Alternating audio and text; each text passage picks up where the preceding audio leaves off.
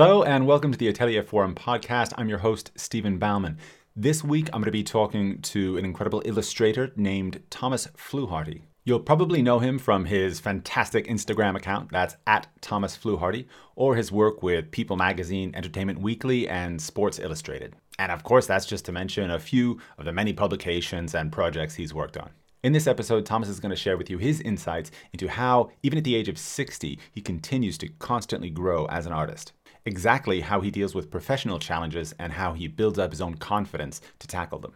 We also drill down on what he learned in his early days as a storyboard illustrator living in New York City, and how he managed to transition from working for an agency to being a freelancer and working for himself. Let's get to the show and my conversation with Thomas Fluharty.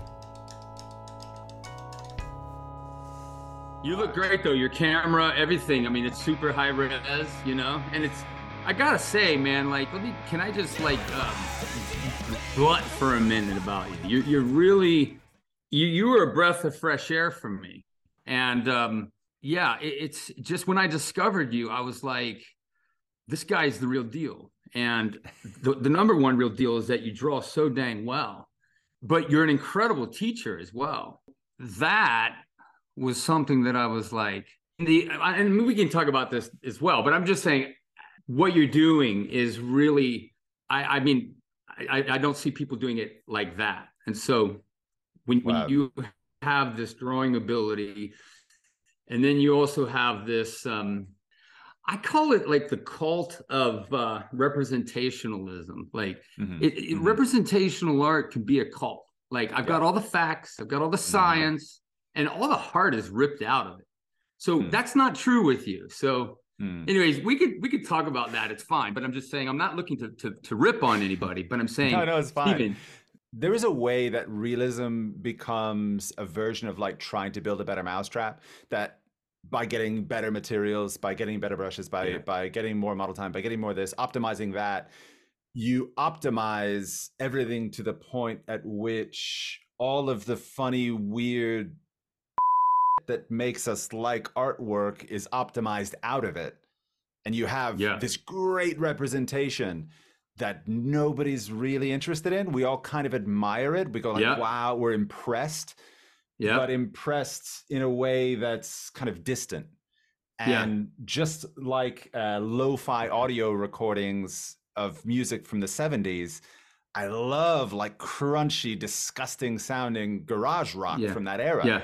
And part of what I love about it is how flawed not the presentation, but the portal that it comes to me through was. Like, I love that sound of the 70s. And if it was super optimized, studio recorded, remastered a million times to play perfectly on MP3, I don't think I would like it so much. Yeah, it's cold. And like, I have a friend, Todd Casey, and he's really done amazing in the last number of years. And we have these conversations where he's trained at, GCA with Jacob Collins, and he has an illustration background. So if you ever look at Richard McDonald's work, he's a sculptor. Richard has an illustration beginning. And when you have this facet or this aspect or this, I call it a gift, that is sort of present when you create, once you become classically trained, you never leave it. So exaggeration becomes something that is valid, and it isn't to be poo-pooed. And I think that exaggeration can be like this, looked upon as a bad guy. And so it's like, man, but wait a minute. Richard McDonald is exaggerating in his figures. Now, some people would say it's too far. It doesn't matter. The point is there's life in it. Yeah. So when you don't just bow down to the science of it, which scientificness is safety, because I've got it all figured out. But then you take out intuitiveness and ability and freedom and power and life. That's what intuitive is. So it's like this power and science together that I think need to coexist. And that's what I try to do. I'm not saying I'm accomplishing it all the time at all, but that's what I notice in your work as well, is it has life in it. And that's what I love. It's the life is a lot of times the flaws. I feel like I love flaws. I love flawed people if I Yeah. don't find somebody that has a bit of a dark mark on them, and I'm not sure that I totally trust them. If I Yeah. don't Yeah. know, Yeah. if I don't Yeah. know what's wrong with you in some small way, Yeah. like I feel like I have a hard time relating to people. But Thomas, before I get into anything, I want you to Yeah. save me the embarrassment and please pronounce your last name for me.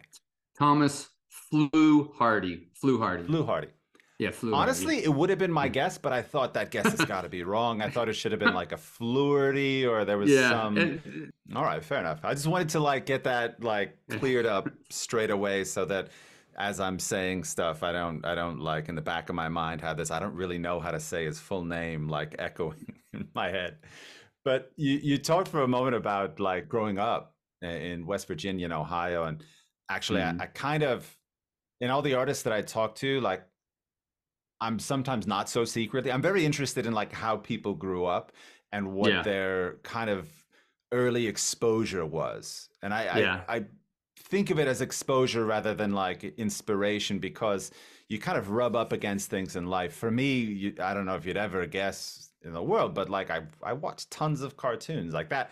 That was where Uh, actually drawing came to me from. It that's wasn't great. I wasn't like, oh, I'm into Da Vinci and Michelangelo as a child. Yeah. Like I Right. like Right. DuckTales, Yeah. and Yeah. like Yeah. Yeah. Totally. terrible, like well, not terrible, but really like generic run of the mill animation. And like that's Yeah. what I really liked. So what did you kind of come up against when you were a kid that was it comic books? I want to guess that it's comic books back, but maybe that's wrong.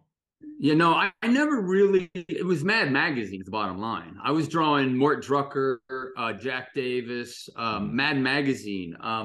That's pretty much what it was. I mean, I was drawing from the TV Guide. I don't know how old you are, Yeah. but the TV Guide I'm old enough was for TV a Guide. book.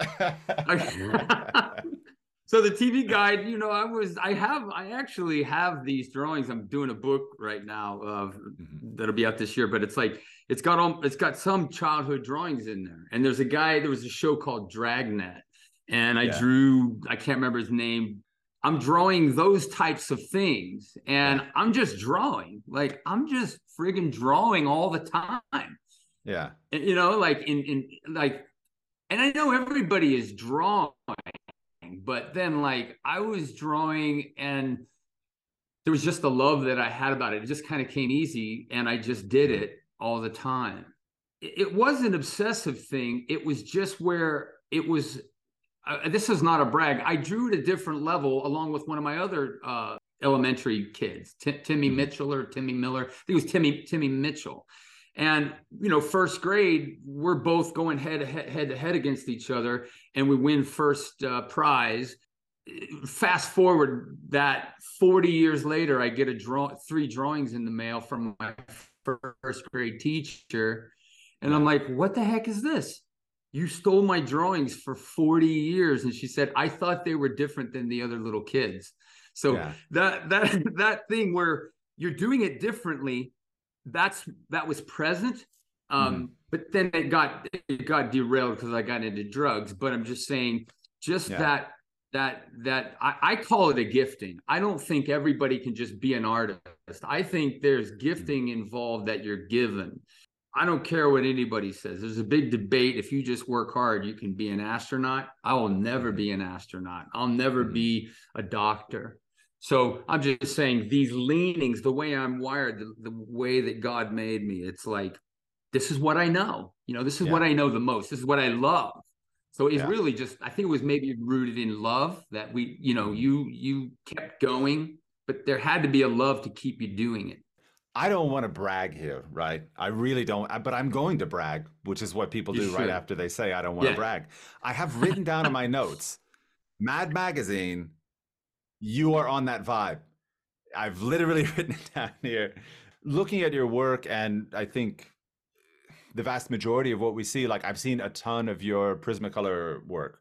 I've Yeah. also, by the way, I've looked at the oil paintings, and I want to talk to you about that too, because there's this sophistication there that I think is just kind of fascinating, I'm and you don't honored. often see it coupled together with somebody who's. I look at your drawings, and I think that they're, in a way, they're constructed in a very free associative way. Wow. I'm sure, I don't want you to take that as an insult. No, Maybe no, you see it no, in a different way, not at all. but they're drawn by this kind of force of nature almost. They seem to spring out of a well that has Wow. no bottom to it. One of the things that I noticed is that Cool.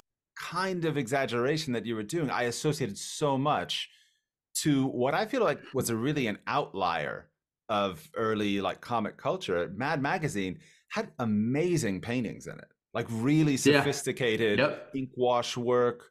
Yep. And I'm not shocked to hear that was something that really resonated with you. You know, you have Mort Drucker who has a zero education. Mm-hmm. He didn't go to he never even got classically trained Mm-hmm. at all. He didn't even go to art school. Then you have Jack Davis studying those, being influenced by those guys. You have Jack Davis, who's one of the greatest cartoonists that ever lived, and then you have Drucker, Mm-hmm. who's one of the greatest caricaturists that ever lived, and he could Mm-hmm. draw a caricature of anybody at any angle in Mm-hmm. ink, which is freaking really hard to do. Mm-hmm. When you have a line to Mm-hmm. make a statement, you live or die. There's no Command Z like on your computer. Like you Yeah. live and die with that line. And so, Yeah. anyways, those guys, that realm, my desire after that input, after that absorption was I want to be an illustrator. I want to be an Yeah. illustrator. I want to be an illustrator. So my focus was illustration. You had Bob Peak. You had Mm-hmm. Maxfield Parrish, who was a little bit more of he was definitely an illustrator. You had Mm-hmm. Rockwell. These are the guys that that's where I was looking. I Yeah. wasn't looking at Rembrandt. I wasn't looking at Sure. Bouguereau. I had no clue those guys even existed. So Yeah. once I became an illustrator and had 2 years of art school at the Art Mm-hmm. Institute of Pittsburgh and got immersed in the world of wanting to do it, all I saw, the only place I was looking was here. Well, I didn't Yeah. realize there was here. And Sure. that's when I eventually got classically trained, was I started looking up here, and then I stopped being an illustrator and Mm-hmm. started looking here and training, you know. Yeah. Yeah. I wanted to pick up actually what the lay of the land was like. You were studying in Pittsburgh during the 1980s. I'm correct in saying that, right? Yeah, in the 80s, 81. Now, like 81, 80s, 82. 81 was not like a great time in America for representational art. It had kind of been pushed out of a lot of universities, and people that wanted to learn to draw and paint stuff that looked like stuff, Yeah. generally they went to illustration programs. I just wanted to Wow. get your take on that experience, also being in the Northeast corridor in the States, where in America, like in that area, there's a great quantity of like representational work that you can look back on. Whereas like I'm from Miami, Florida. If you didn't tell me that there was representational art in Europe, but several hundred years ago, I wouldn't Yeah. have known. There's no way Wow. you could really connect to that like on the That's crazy. surface, Yeah. just in your day-to-day life. So I wanted to Yeah. get your take. It's 1980. You're a young guy, presumably a full head of hair, blowing in the wind, I did. and you're listening to rock and roll music. Yeah. What was the Totally. experience like? What were you getting up to? The idea was I was just able to be an artist. So I don't know if you know my story. I've said it numerous times. There's a few videos on YouTube, but basically my father was murdered one night in a tragic accident. He was killed. And there was no way for me to go to school at all. We had no money. My father was out of the picture. He's killed at a bar because he managed a bar. And that was devastating. I'm 18. So then he said to me before he died, you're going to school one way or another. Yeah. Well, that one way or another happened to be that all of a sudden, because he died at his job, I had workman's compensation and Social Security that allowed me to go to school for free. Well, all I knew was my friends were going to Art Institute of Pittsburgh, and so that was that was on the table. Yeah, I could not go. So when I went, my goal was to be an illustrator, because my 11th, 12th grade teacher started getting into my head saying, you could do whatever you set your mind to. You're really good at art. You should go after this. They started introducing me to these artists, right? Like NCY, that kind of thing. So anyways, when I went to school and got to go to school for Pittsburgh, my goal was, I want to be an illustrator. I want to be an illustrator. I knew Rembrandt, but I didn't know anything other than just like, fine art. Like, what did that even mean? It's like a big gigantic term. It's broad. Yeah. So anyways, when I went to school, I was like, well, I was just drawing. I was drawing Mick Jagger, Pete Townsend. Hmm. And after 1 year, and I was learning fundamentals. I was learning painting in acrylics with this guy, Rislow. He was a teacher there. Henry Kerner was a very famous painter, super arrogant guy. And he's in the elevator and he's like cussing like crazy. And he painted like 59, 60 time covers. But Kerner's like, he's legendary. So anyways, I'm life drawing and this whole rhythm of like just art. I have no focus, no vision of where you're going. What do you mean draw? What do you mean make a living? What do you mean?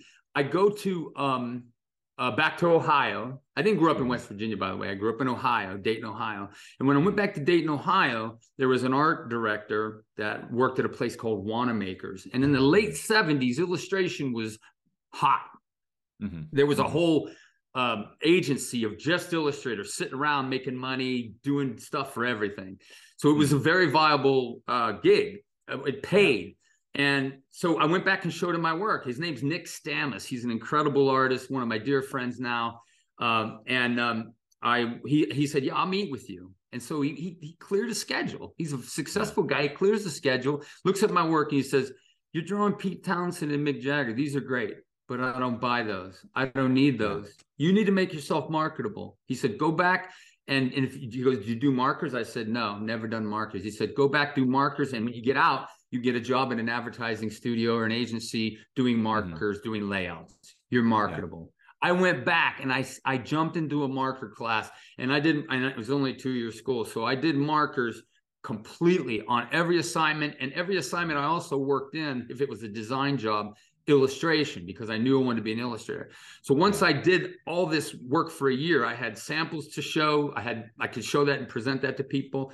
I graduated. This one place in Pittsburgh was waiting to offer me this job, painting black and white renderings of vacuum cleaners and coffee makers for the newspaper. This was 1982, when the cameras were like, they couldn't photograph a coffee maker because the dot pattern would mess up on the ink on the ink press. So you had to render these products, and so that was death basically. But I was like, hey man, this is a cool gig. I'm going to be drawing and painting. Anyways, I know this is a long-winded answer. I'm sorry, but basically, when that job did not materialize.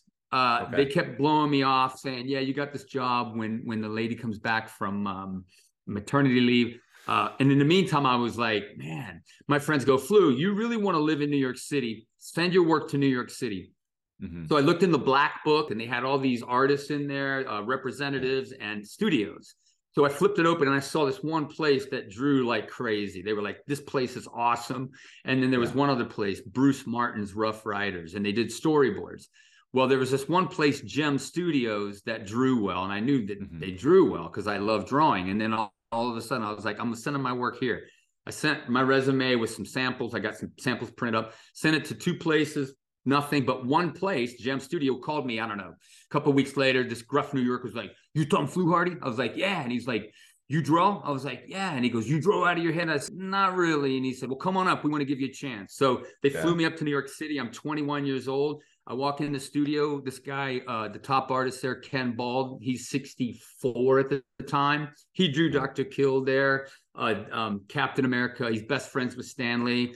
He welcomes me in, and I draw for a week, and I suck because I can't draw a lady sitting on the porch smoking a cigarette out of my head.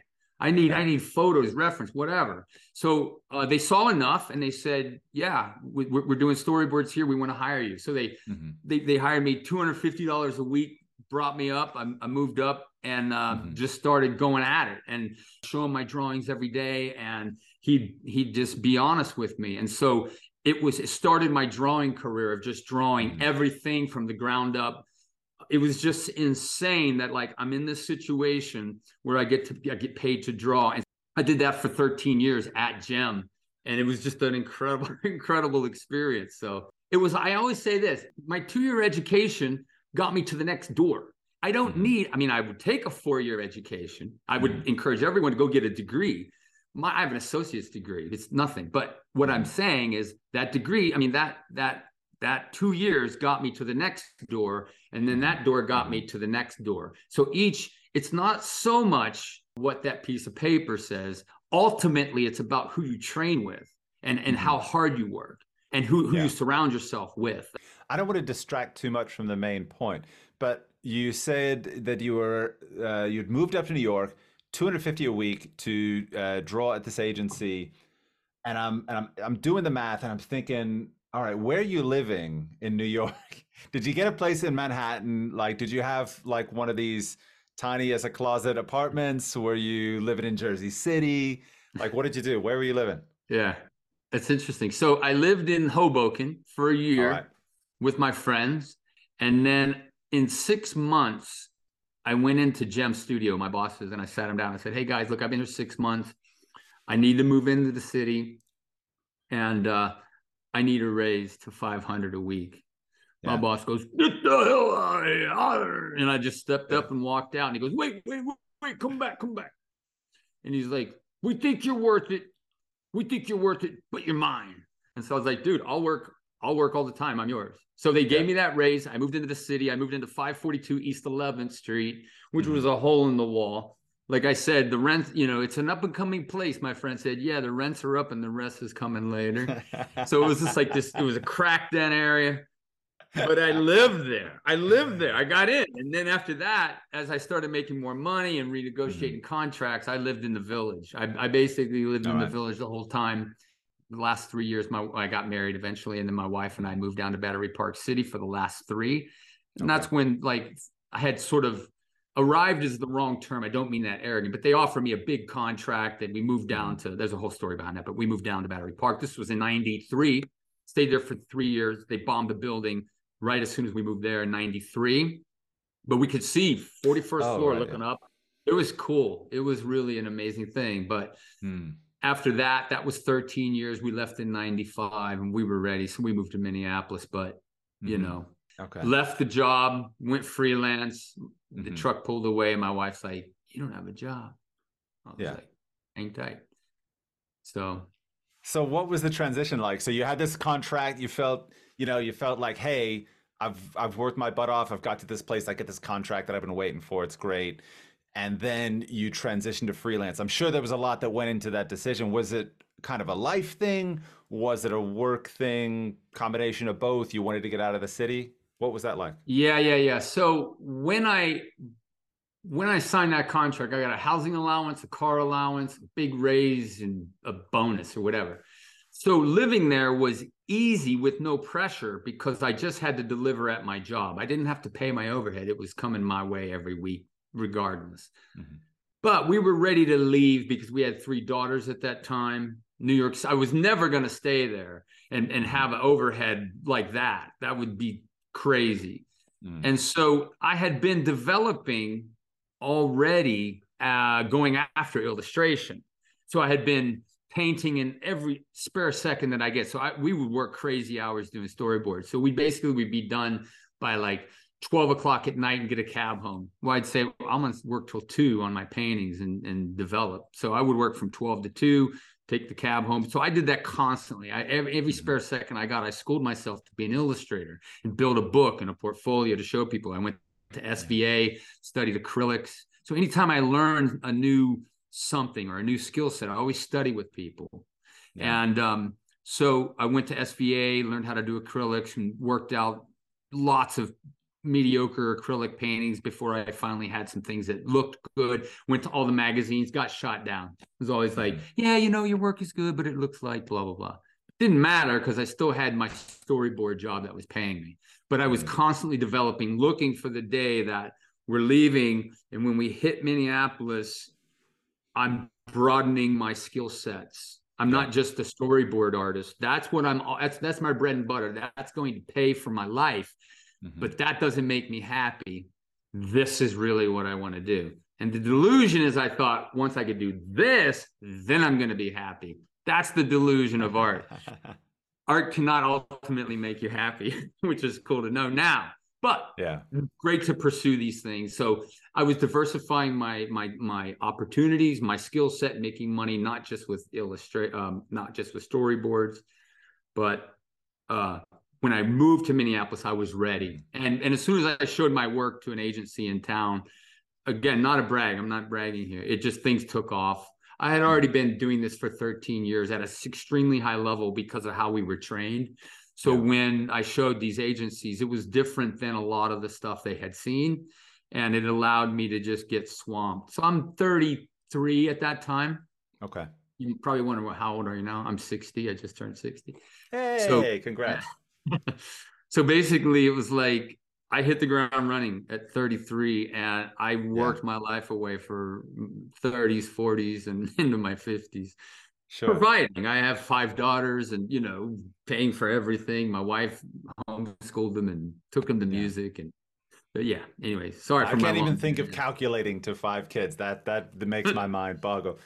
But I want to go back just for a moment to that storyboarding job. So I remember hearing you talk about that on another show as well, and I thought it was kind of so fascinating.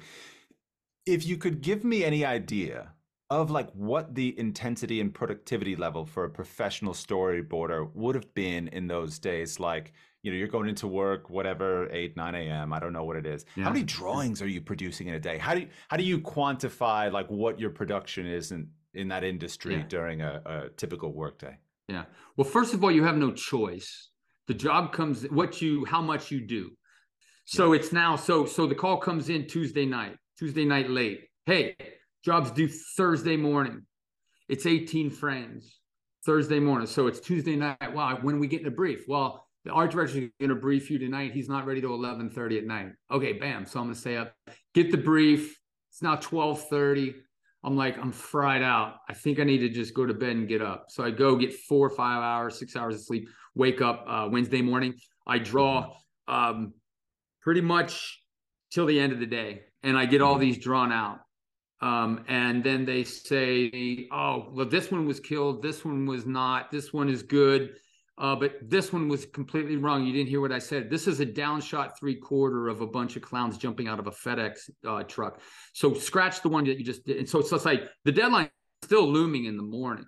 But now I have to redraw more. And thankfully, there's a team, Stephen. There's a team around me. Yeah. And so someone's going to color it or whatever. But I'm basically dealing with all the jerking around and the changes and the briefs and the, everything. So now I show the AD, he gets it. And then all of a sudden I'm free. It's 12 o'clock at night. I slam down into the morning of 8 a.m. Somewhere maybe 6 a.m. The AD wakes up, takes a look and says, nope, this one's not right. Oh, and then there's 2 extra frames added. All still due at that time. Then they'll be like, well, we might have till 11. And so you get it all done and you're fried out. And when you're a little younger in your 30s, 40s, you can bounce back a little bit easier. Yeah. But it's an adrenaline thing. And it's also you get paid really serious money. So that duration of time from Tuesday night down to Thursday morning, you might make 2 or 3 grand. Yeah. But you're like fried out. And like another friend of mine, he said, Tom, that stuff will suck the life out of you. And that's exactly true. So I bailed on it 2018 totally for good. I don't do it. I did that for 35 years. So when I say to people, if they like my drawings or something, I'm like, you got to remember there's actually 40 years of drawing, but in this work, but I've been doing now 40 years, but I'm saying there are 35 years of being jerked around for 35 years. And so there's a quote I used from Alexander Solzhenitsyn, and he was thrown into prison. I don't know what you've heard, if you've ever heard this, but basically they said, what about prison? He said, bless you, prison, because it made him what he is today. So bless you, storyboards, because you've allowed me a perspective. You've helped me to have this incredible perspective of understanding, and I'm grateful now for it.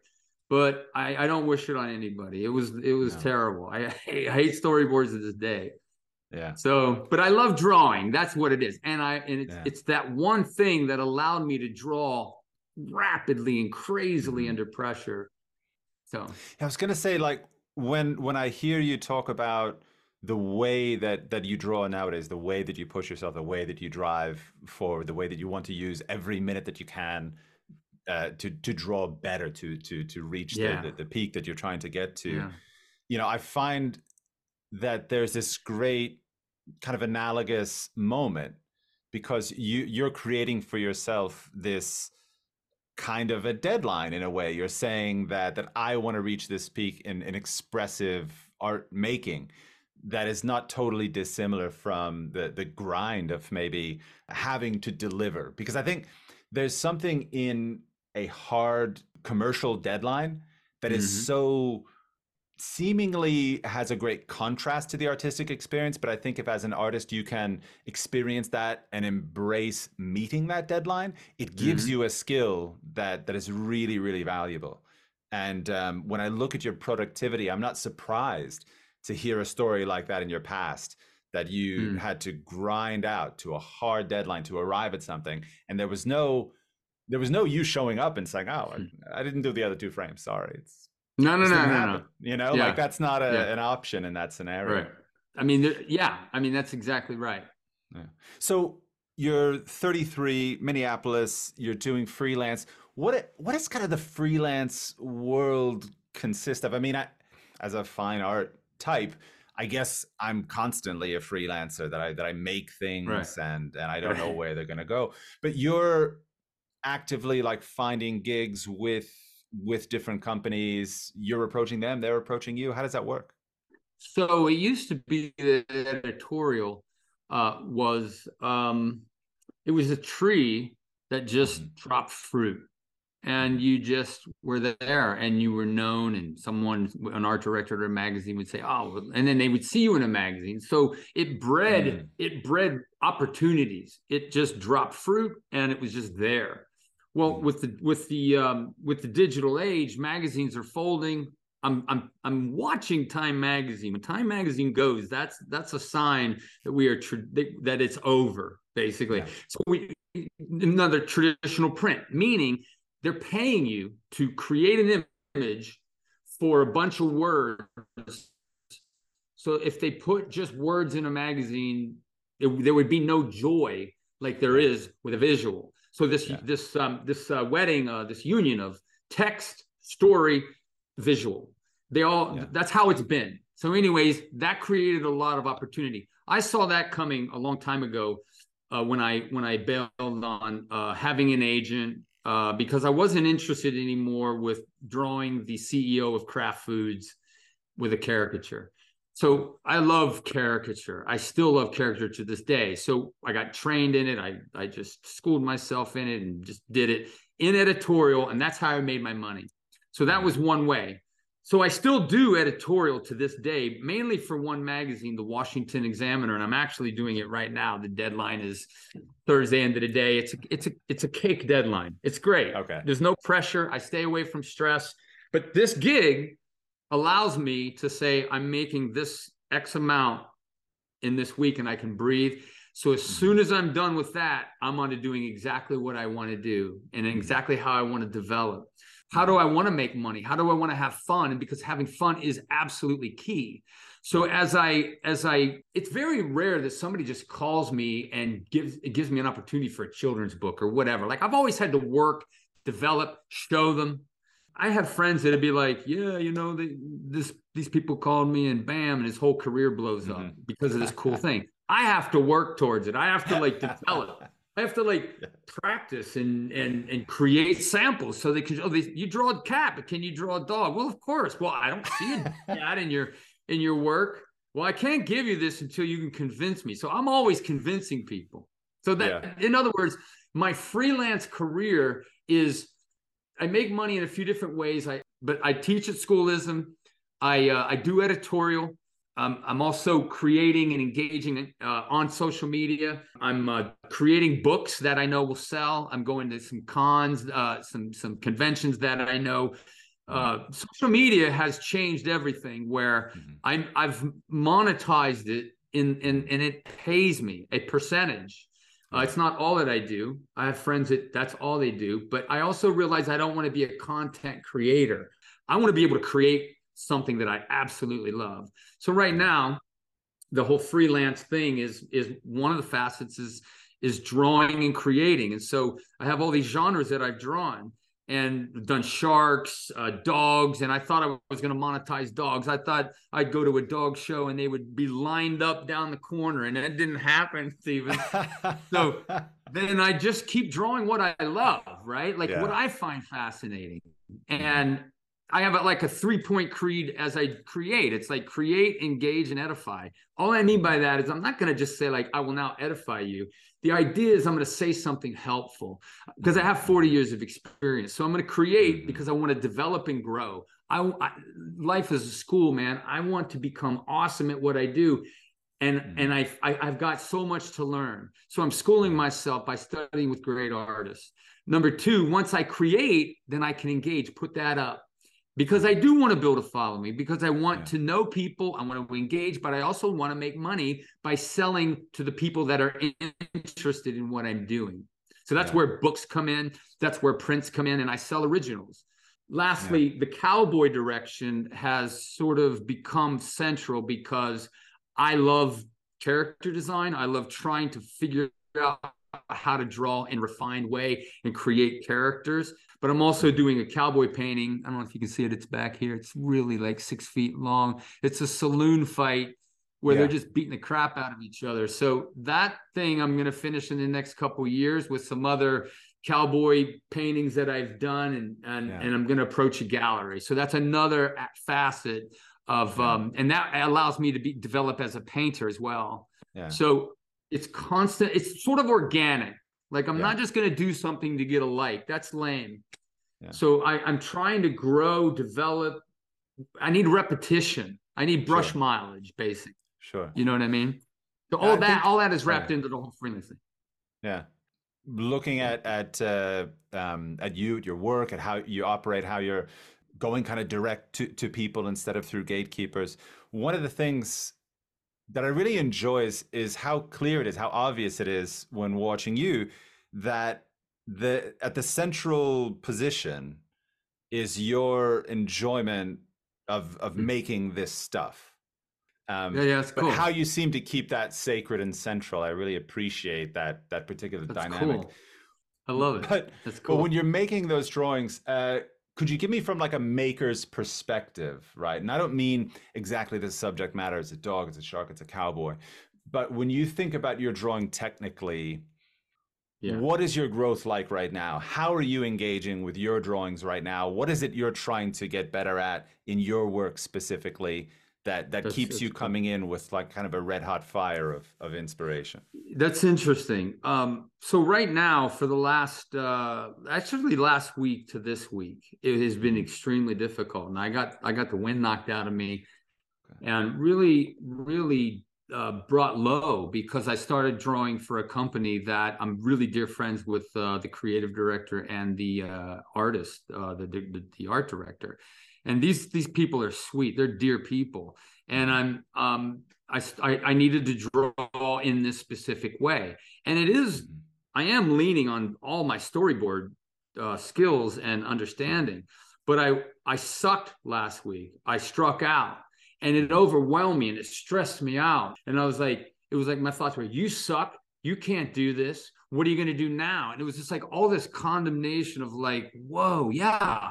Now, as I took some days off, I had a conversation back with the art director, and I was able to almost have these olive leaves handed to me back to me. Like, they're like, it's cool. Don't worry about it. This job isn't going away. Just go. And I came to the conclusion that I need to practice and I need to develop and give myself this scenario multiple times and solve these problems. And I'll reapproach you in the next. That's my job. My job now is to draw in that specific way because I know I can. It's not like I'm trying to draw like with my left hand. Like, I know I can do that. And the other thing is it's going to be money. So it's like, it's not going to be complete joy. It's going to be, I can do this and enjoy it. And if it gets to a point when I train and work out doing that, I'll back off of it and say, that's not quite for me. So what I'm getting at is this. What is it like right now for me? That's what it's like. But just yesterday, I realized I need to develop constructing. I need to go back to the fundamentals of just character design, and I need to just freaking draw. Yeah. and not draw like I draw with cowboys. I start with the left eye. And I know construction, so I'm always thinking about the skull and the anatomy and all that stuff. But that's on a negative, it's a rut because Yeah. it's a lean to. I'm leaning to my comfort zone. Now I'm freaking completely knocked out, trying to figure it out, and I realize I need to go draw. I need to construct. So I started yesterday, and I want to do this more. I'm drawing 1 minute poses, and I'm drawing at New Masters Academy just these poses, and I'm just working out, taking notes, and I'm just reschooling myself. And I actually feel more confident now, like I can do this. So I build this confidence by going back to the basics and looking at people that are doing it at a high level. For me, I know I can do it. I'm building back my confidence, and that's just kind of where I am right now. So right now I'm actually super excited to draw, but I can't because I got other things going on. So, Right. you know what I mean? But my drawings and my time right now are not developing something to post. My times right now are personal. They're intimate with me only, as developing and drawing and constructing failure or weaker drawings. And I'm okay with that because I'm only going, hopefully I'll only get stronger as I go back and reschool myself. And that's what I think, that's how we get good. We suck, and I'm a slow learner. We suck, but then we can gain our footing, you know? Yeah. Has your relationship to that process changed over time? As you said, you just turned 60. I'm thinking of, I know my 24-year-old self was unable to deal with so many things. But like over time, how do you feel like that has changed for you when you faced adversity as an artist? I mean, to say that, by the way, is to breathe air, right? Like, of course, you face adversity as an artist, but the way that you talk about it now, I believe that it sounds as if you have this view of yourself a little bit from a distance. And you say, like, objectively, this is what's happening, and I need to do this to alleviate this pain point for myself. Has that evolved over time? When you're in your 20s, your 30s, was that struggle more difficult? I don't know if it's more difficult. You use the phrase alleviate the difficulties. I think not removing difficulty from your life is better as an artist. It's better to be struggling. Okay. There's a phrase, there's a sentence or a story about the little girl who sees a little butterfly breaking out of the cocoon. She goes over and says, "Oh, he can't get out." And she opens up the cocoon. Butterfly dies because the butterfly needed the struggle. He develops his muscles pushing and squeezing in tight places. He can only fly because of the struggle. That's the point. And I don't want to be uncomfortable. I don't want to be stressed out. That's the default why we go to our comfort zones. But if we grow as artists, and my goal is to become great at what I do, and that's what I want more than anything, but I'm not volunteering, "Hey, can you make my life difficult right now?" But when it does come and you are able to grab a great glimpse of yourself, which is what happened last week, then I figure out, okay, I know what I got to do to get better and to grow and to develop and become stronger. Though that's how it's different than I was at 20. Yeah. So that's the major difference now. But my main goal right now is I say I might have 20 years left if I make it to 80, if I did, right? And it's like, man, I could really learn some things here if I really apply myself. So I'm super aggressive with my time. I take time with my family as well. I don't just serve art entirely, but it's like, man, when my time is here, I'm developing, I'm growing, I'm studying with great artists as well. So I don't know if that answers it, but that's the difference. Oh, it's even better. Like it does answer it, but even if it didn't answer it, that answers better than than what I could have hoped for. You have focused a lot talking about studying, learning, in particular studying with great people. I just wondered if there were any of those interactions maybe that stands out to you, that's a experience that you look back on that was kind of fundamental for who you've become. For myself, there's some very ironic ones, like my high school art teacher, though not particularly artistically influential, was the only person who ever told me you could actually do that. You could grow up to be an artist. Wow. Whereas Wow. as a teenager, I had literally no sense of concept that that was a thing that humans did as they became adults. The ones I did mention this earlier, Nick Stam has changed my life Yeah, when he told me to make myself marketable, get that yeah. job. So that was really gigantic. That was game changer. I don't know where I would have been had he not met with me. That's the Mhm. kindness of a pro meeting with an amateur. Not, that's incredible. The other two things that were gigantic is I realized I need to study oils. I needed to Mhm. move from acrylics to oils, and I'm not a fan of teaching myself anything.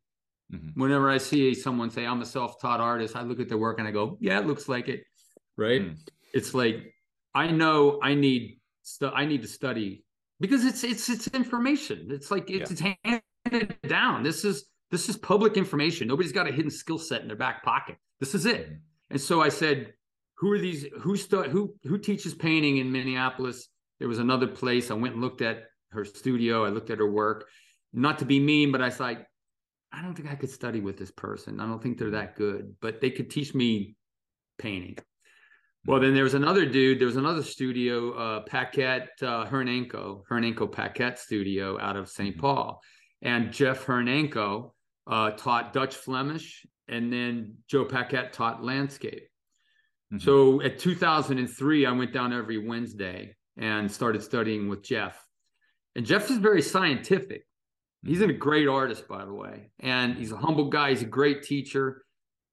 So he spoke Chinese to me for about 3 years. I didn't understand anything. And I had 20 years experience as an Mhm. illustrator. I Yeah. didn't understand value. I couldn't even explain what value was. Yeah. I honestly couldn't even explain value until maybe 4 years ago when Yeah. I started studying with Joe Paquette somewhere around 2008. And then I Mhm. really amped it up around 2017. I studied with him every night, every Thursday night for 2 years. And Mhm. then we moved. But that studying around those guys completely transformed everything for me. And so when Jeff said, there's one thing he said in particular, when he looked at my work, he's looking at all my illustration Mhm. for magazines. He goes, wow, I like this. He's like, your work is very linear. I Mhm. said, what do you mean linear? And he said, well, Mhm. you see this line on the nose? That's not a line. That's a value behind that nose. The value is forming the edge of the nose, not a line. And I Yeah. was like, oh my gosh. So that was like complete blow up. Mm. All of a Mm. sudden, I did a painting of my daughter. And after that conversation, I saw form. I Mm. saw value. I was like, oh my gosh, there's no lines. And so that, and what am I like 25 years in as an artist? Yeah. I'm an illustrator. I was in Time Magazine or whatever. I didn't know anything. I was like Sure. stupid. I was just this imitator of just following dumb stuff. Anyways, that was life changing. And then when I started studying with Joe, Mhm. we go out landscape, plein air painting, and not a clue, not a Mhm. clue. Overwhelmed, like oh my gosh. So then as I just went back and studied with him in 2017, 2018, yeah, 2017, 2018. Mhm. Um, he's an incredible human being, incredible teacher. He just he would make the rounds and he'd say, a lot of people in this room are bleeding with a heart on the ground with they're bleeding to death. He's like, you got a pebble in your shoe. But I gotta say, that's not a compliment. That pebble in my shoe was killing me, and I was sucking wind. It wasn't Mhm. like I wasn't bleeding. I was definitely bleeding. He was just being kind. What he was saying was, you have all this experience, but you've got to think about this stuff. And Mhm. so I remember did this road in Paris, just worked from just painting, and he walked around the room the whole night. For the whole night, I struggled on just making this road work. And I was exasperated. He let me go. At the end of the day, at the end of the night, I figured it out. But I Mhm. sucked. And I sucked for a couple years. And really and then I took another workshop with him at Madeline Island just recently in the last 2 years. Things started clicking. Things Mhm. started feeling better. And now I'm Now I'm learning and growing. I need brush mileage on my plein air, and I need brush mileage on my Dutch Flemish as well. So I have not arrived. Whenever anyone writes me, almost never does anybody say, I love your paintings. What they always say is, I love your drawings. And I'm okay with that. My goal is to develop as a painter for the rest of my life, and I'm doing it now. Yeah. But I'm not worried about the difference in the levels. It doesn't matter. I'm growing and developing, and I even study with you as well, like on Patreon. I was just schooling myself. Yeah, dude. I've studied with you for a while, and I'm going to come back and study with you. That's and you crazy. need to put this in the video. So don't edit this out. You're freaking awesome, and you're a great teacher. So you've got to keep this in. All right. So anyways, what I'm saying is that you're just talking in a certain way that I need to get around people that are solid, people that have a depth and a broad base with them. And it was really incredible. And I just don't have a lot of time to do it, but you're on my goal. You're a guy I would study with, Joe Packout. I keep studying with Joe. You never arrive, you know. You always need to just keep pressing in. Don't get comfortable. You can always get better. So yeah. I love that. Those three guys, though, that changed everything for me. That's fantastic. Here's something, Thomas. I try to keep them usually around an hour, but I want to try something. All right, I want to experiment. As this is a relatively new show, so you are going to be the first one that I will subject to this potential show segment. Are you in? Oh, of course. All right. The show segment is called Smash or Pass, which is in a young person's vernacular. To smash is positive. To pass is to say, no, I'll pass. I'm out on that. Right. So you have two options. You're presented with a concept. It is up to you to either smash or pass. So Thomas Fluharty, would you smash or pass art block as a thing that exists? I'm sorry. Help me. Oh, like art block, like I can't do this today. I got art block. Is that what you're talking about? I would say, well, I don't believe it. I don't believe in that. So I don't know if that's smash or pass. I don't believe in art block. My wife has the same problem with this segment, that she keeps thinking smash is the good one. See, like pass sounds like I'm going to pass on the question. I would say you're passing on the concept of art block being a believable thing. Oh yeah, I'm passing on that. That is so not true. That's so not true. Like Michael Jordan will say, and I'm not equating myself with Michael Jordan. Oh, I can't shoot free throws today. No, you can shoot free throws. You just might not be shooting as well as you usually do. But there's a day when you really hit it. But like, if you know the fundamentals and you know it's out of intuitive. It's consistency, and you just have to understand and take the day that like I didn't swing the bat as well, but I know how to swing the bat. And I don't buy in the idea of like, oh, I've got writer's block, I can't write today. You just sit down and you freaking write. You try to work it out, and you keep working and you keep pushing in. You don't just go. Sometimes it's great to go take a vacation, or walk in the park, or take the day off, or go get good rest and sleep and wake up and hit it again. But I don't, and I know I'm opinionated, but I don't buy into it. So I would pass on that idea. It's great. Ray Bradbury had a great quote about this. I've remembered it my entire life since I read it. He said that he only ever writes when he's inspired, but luckily every morning at 9 a.m. until 4 p.m. in the afternoon, he's inspired. I love it. Yeah. We all know you for Indigo Blue. Okay. Right? So obviously you're smashing Indigo Blue. The complementary color, orange pencils. Yeah. I'm still confused with smashes, but I just to say I don't buy into an orange pencil, but if somebody handed me an orange pencil, I would try to make it work. Okay. If the job required it, you would try to operate within that paradigm. I would never reach for an orange pencil, put it that way. That's what we're going to use for the show, that clip. Yeah. By the way, I appreciate all of your patience in trying to understand smash or pass. I realize. Yeah, it's gone. I'm confused thoroughly. So that's what we're shooting for, actually. It's great. All right. Here's one. This is a smash or pass that's very close to my heart, and I have my own smash or pass opinion about this, but I want yours, and then I'll reveal what I feel about it. Smash or pass. listening to bands in your 60s that you loved as a teenager. That's something I do. I Yeah. do that. So I don't know if that's Smashing is if you're into it.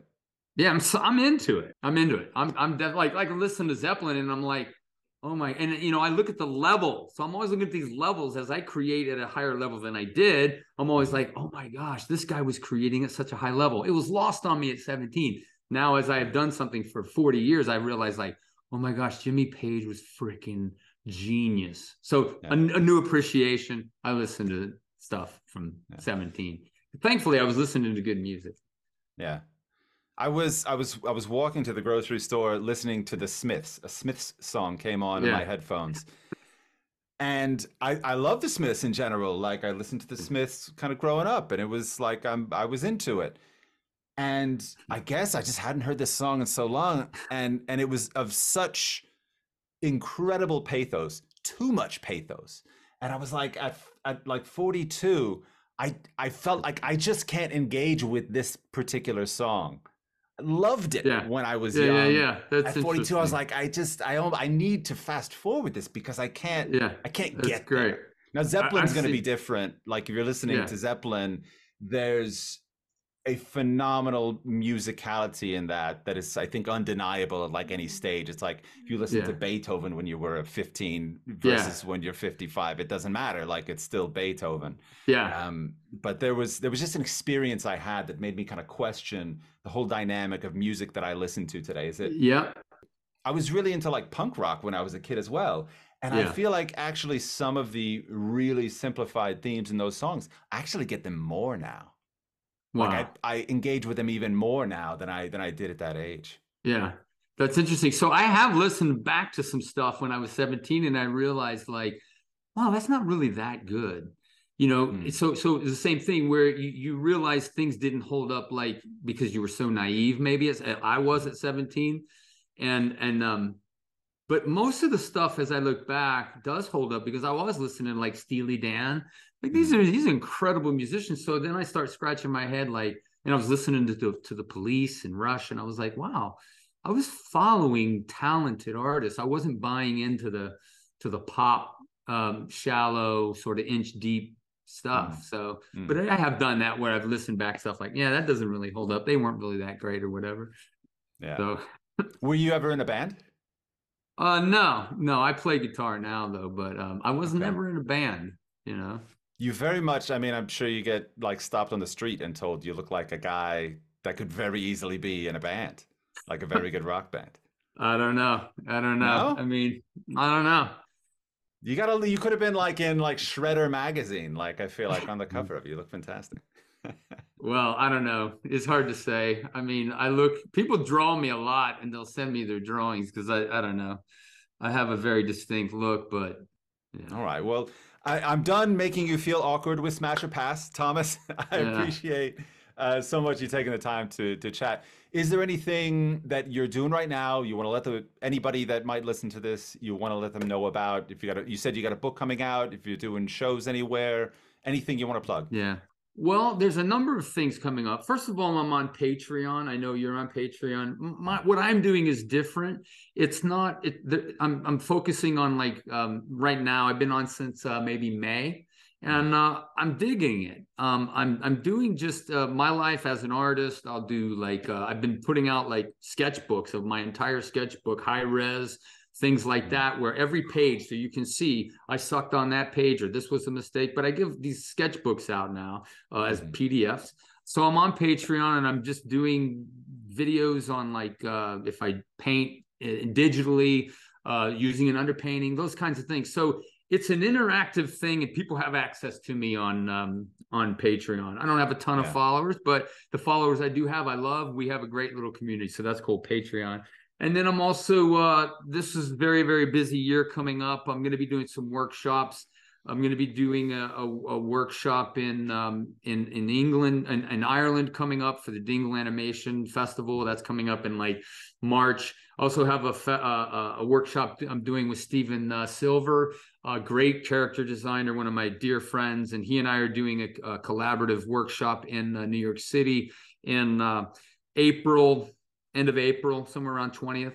So that's good. We're going to drop that soon. That's going to be really cool. It's only open to about maybe 40 students. That's going to be awesome. Mm-hmm. And then I'm going to Paris. I'll be doing a 2-week workshop with Beau Arts Entertainment. And that's just going to be where we go to the Louvre and we just draw. And I'll be teaching exaggeration mixed with classical education. And it's really like wonk and circumstance. It's really what I do with the blue drawing.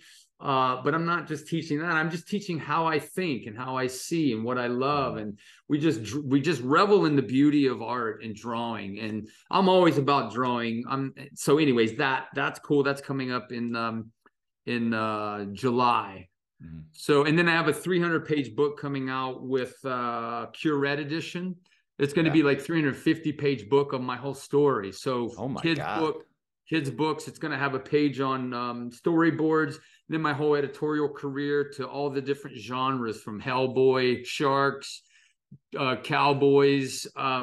Star Wonk has a big section, but the whole book is crazy. And that's going to be cool. So that'll go up for a Kickstarter at some point this year. It's all the pages have been designed. I've got to write a little narrative with it, but that's going to be pretty crazy. And then somewhere by the end of later in the year, I'll do another 72-page book on the Wild Wild West with just all blue line, crazy cowboy characters. And that'll be my other book for me personally. So, and then we got Lightbox coming up in like October.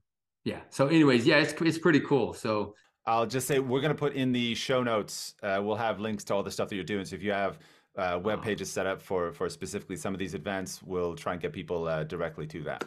Oh man, I'm honored, Stephen. Again, you're one of the rare people that I've discovered that I'm just like, show me, talk to me, teach me. Like you really are the real deal, and I want you to embrace that and be encouraged by that. Because I know a lot of artists. I know a lot of successful artists, and a lot of the successful artists I know are amazing human beings. They are. But when you have that classical edge to what you know, and then you have great drawing ability, and then you have your teaching skills, and you're an amazing, I don't know you well at all, but you're an incredible human being. That is rare. And my goal is to study with you over the next number of years. And so you have so much that I don't know. And Joe Paquette, I'm going to keep studying with Joe. But again, study. This is what I always say. How do you get great? Study with great artists. Humble yourself. Be a student. That's what you do. And so I'm grateful for you. And I just appreciate you. And I'll be continue to follow what you're doing. I'll also share this as well. And if some my people that follow me don't know you, hopefully they'll follow you as well. Yeah. Real quick too. Yeah. When you were so kind enough to tell me when I texted you like what pencils and paper you were using, I hunted. I live in Norway, right? Okay. I hunted to get this Epson paper. Yeah. I can't get it. I'll send it to you. Let's say like I would have to order it from the States and like have it shipped. It would cost an absolute fortune. I'll send it to you. Check it out. I've got massive sizes. So I've got like, I mean, look, I draw on the. This is one I've never posted, but this is a big one I'm working on. It's just this. Yeah. It's based off of the Norman Rockwell hotel room. This dude is a bit. This is the size, like yeah. And the paper's consistent. So I'll send it to you. This is an 8.5 by 11. I also draw on that you can scratch away on it. It's insane. That's what you were telling me, and I thought it was really cool because there's like some kind of coating on the surface. Yep, it's a white coating, and it just scratches away like crazy. What happened was I just reached for it one day when I found this blue pencil. I was like, this is unbelievable. And then I just grabbed this paper because it was right by it, and I started drawing on it. I made a mistake. I went to erase it, and I was like, oh my gosh, it doesn't erase. Then I knew that I had to make my marks count. Then I just grabbed an X-Acto knife and started scratching. I was like, oh my gosh. And then I grabbed a scratch board tool with a bunch of wiry hair, and I just scratched, and all of a sudden it had hair. And I was like, oh my gosh. The funny thing was, I was talking to my wife. I was like, hon, everybody's asking me what paper I'm working on. I'm like, a friend of mine is a very famous animator and a character designer, and he doesn't tell people what paper he draws on. And I was like, babe, do I not tell people or do I just tell them? She's like, I was like, I think I need to just tell them. She's like, Tom, just tell them. So I Yeah. just share it because it doesn't matter. I just want to be Sure. helpful again. So I'll send you, give me your address when we're done. Give me your address. And if we can do this, if we can do it all in one swoop where I have your drawing and I give you a drawing, and send this stuff all together. That way it's like $24 for the send. It's like, it's just easy and all done. And I'll give you this paper and send That's you amazing. So I've been paper. dying to try it. Yeah, it's absolutely insane. Hold on one second.